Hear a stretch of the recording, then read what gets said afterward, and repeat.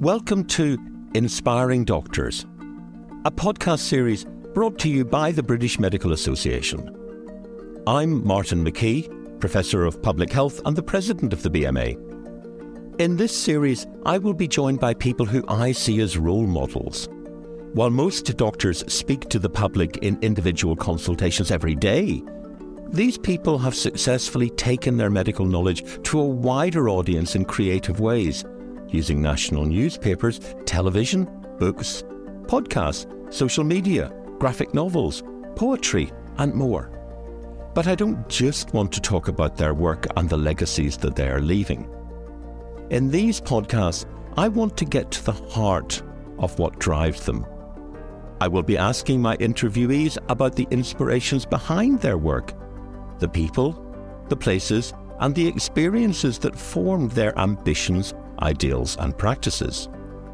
We will talk about the lessons they learned and the advice they have for young doctors who may want to follow in their footsteps.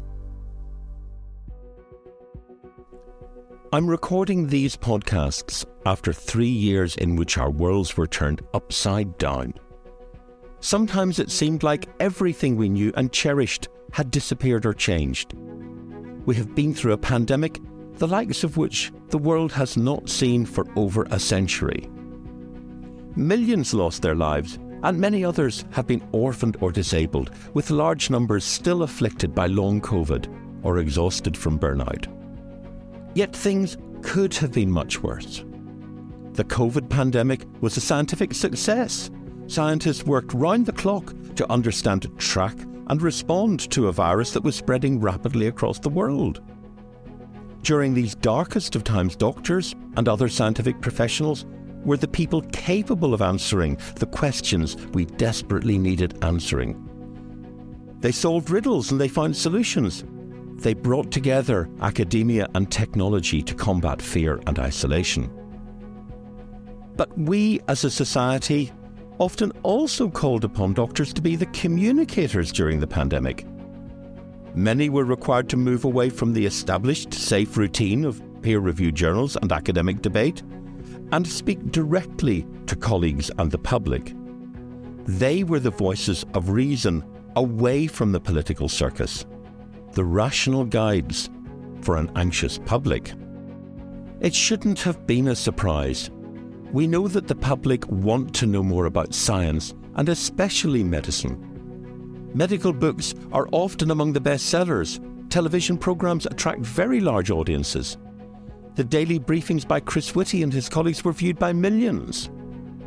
And not on the same scale, of course, but tens of thousands followed the weekly briefings that I and colleagues on Independent Sage provided, where we asked the public about their concerns and tried to respond in ways that were understandable. What this experience has taught us most keenly is that communication can make a huge difference.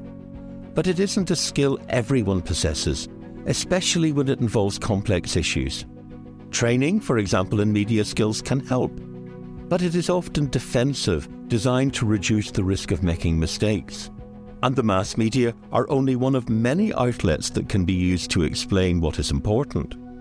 Something that has become clear to me is that some people are just extraordinary communicators. Through some gift of nature or nurture, they can educate, inform, and delight in ways that many of us can only dream of. Throughout history, some doctors have done exactly that, communicating with reach well beyond medical and scientific audiences.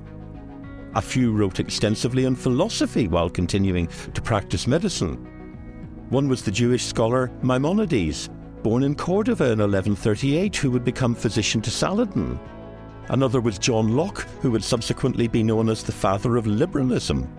Others left the profession soon after completing their studies, finding fame in other directions, like the poet John Keats and the playwright Somerset Maugham. Others stayed in medicine, at least for a while, and drew on their clinical experiences in their writing. Anton Chekhov turned to writing to make ends meet, as he earned so little from caring for the poor. Arthur Conan Doyle was another doctor who could draw on a wide range of experiences. His iconic character Sherlock Holmes was in part modelled on his surgical teacher from Edinburgh, Joseph Bell. The detective's methods involved the skills of observation and inquiry used in diagnosis. And of course, Holmes was accompanied on his adventures by a physician, Dr. John Watson. Conan Doyle's contemporary Scottish doctor and writer Margaret Todd drew on her experiences at the Edinburgh School of Medicine for Women to write her acclaimed debut novel Mona McLean, Medical Student, which explored women's roles in the medical profession. She wrote 6 novels and a number of short stories, as well as the book The Life of Dr. Sophia Jex-Blake, which described the fight of women to enter the medical profession in the 19th century. More contemporary examples of masters of medicine and communication include Siddhartha Mukherjee, an oncologist and author of Pulitzer Prize-winning book The Emperor of All Maladies, a biography of cancer, and Atul Gawande, a surgeon who became a staff writer for The New Yorker soon after starting his residency. His work comparing the costs and quality of healthcare in neighbouring towns and the damage caused by the corporate capture of American medicine is credited with strengthening Barack Obama's commitment to healthcare reform. In the UK, we witnessed relatively recently the great impact of a colleague with medical understanding and a natural skill for communication. Kate Granger, a geriatrician, was diagnosed in her late 20s with a sarcoma that would eventually kill her. She launched the #HelloMyNameIs campaign in response to a doctor telling her that her cancer had spread, but in an offhand way. And that campaign has now been adopted throughout the NHS. There is something magical about the confluence of medicine and communication. It is an alchemy which can produce genuine inspiration. The examples I've given and the interviewees on this podcast are just some among the many doctors who have done this. There are also many more whose names and opportunities have been lost due to bias, prejudice and discrimination. And there are also a great many who are yet to get started. In this podcast, I will speak to doctors and others closely linked to medicine here in the United Kingdom. They are a selection of role models who have inspired me. I hope that our conversations will, in turn, inspire you.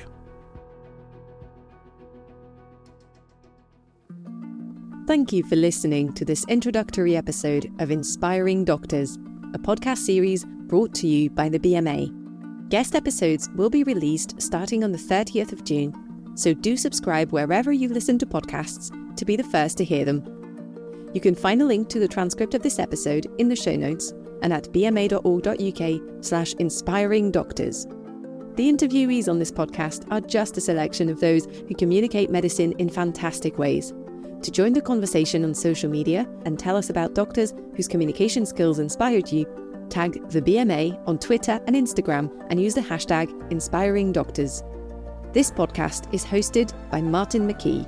It is produced and edited by Alex Covey. Special thanks to our guests, as well as Aisling Benjamin, Pete Blackburn, Lucy Brandt, Olivia Clark, Una Geary, Tim Grant, Rosie Hogwood, Gemma Hopkins, Susan Law, Jackie Melman-Wicks, Matt Saywell and Stephanie Townsend. For more information, visit bma.org.uk/inspiringdoctors.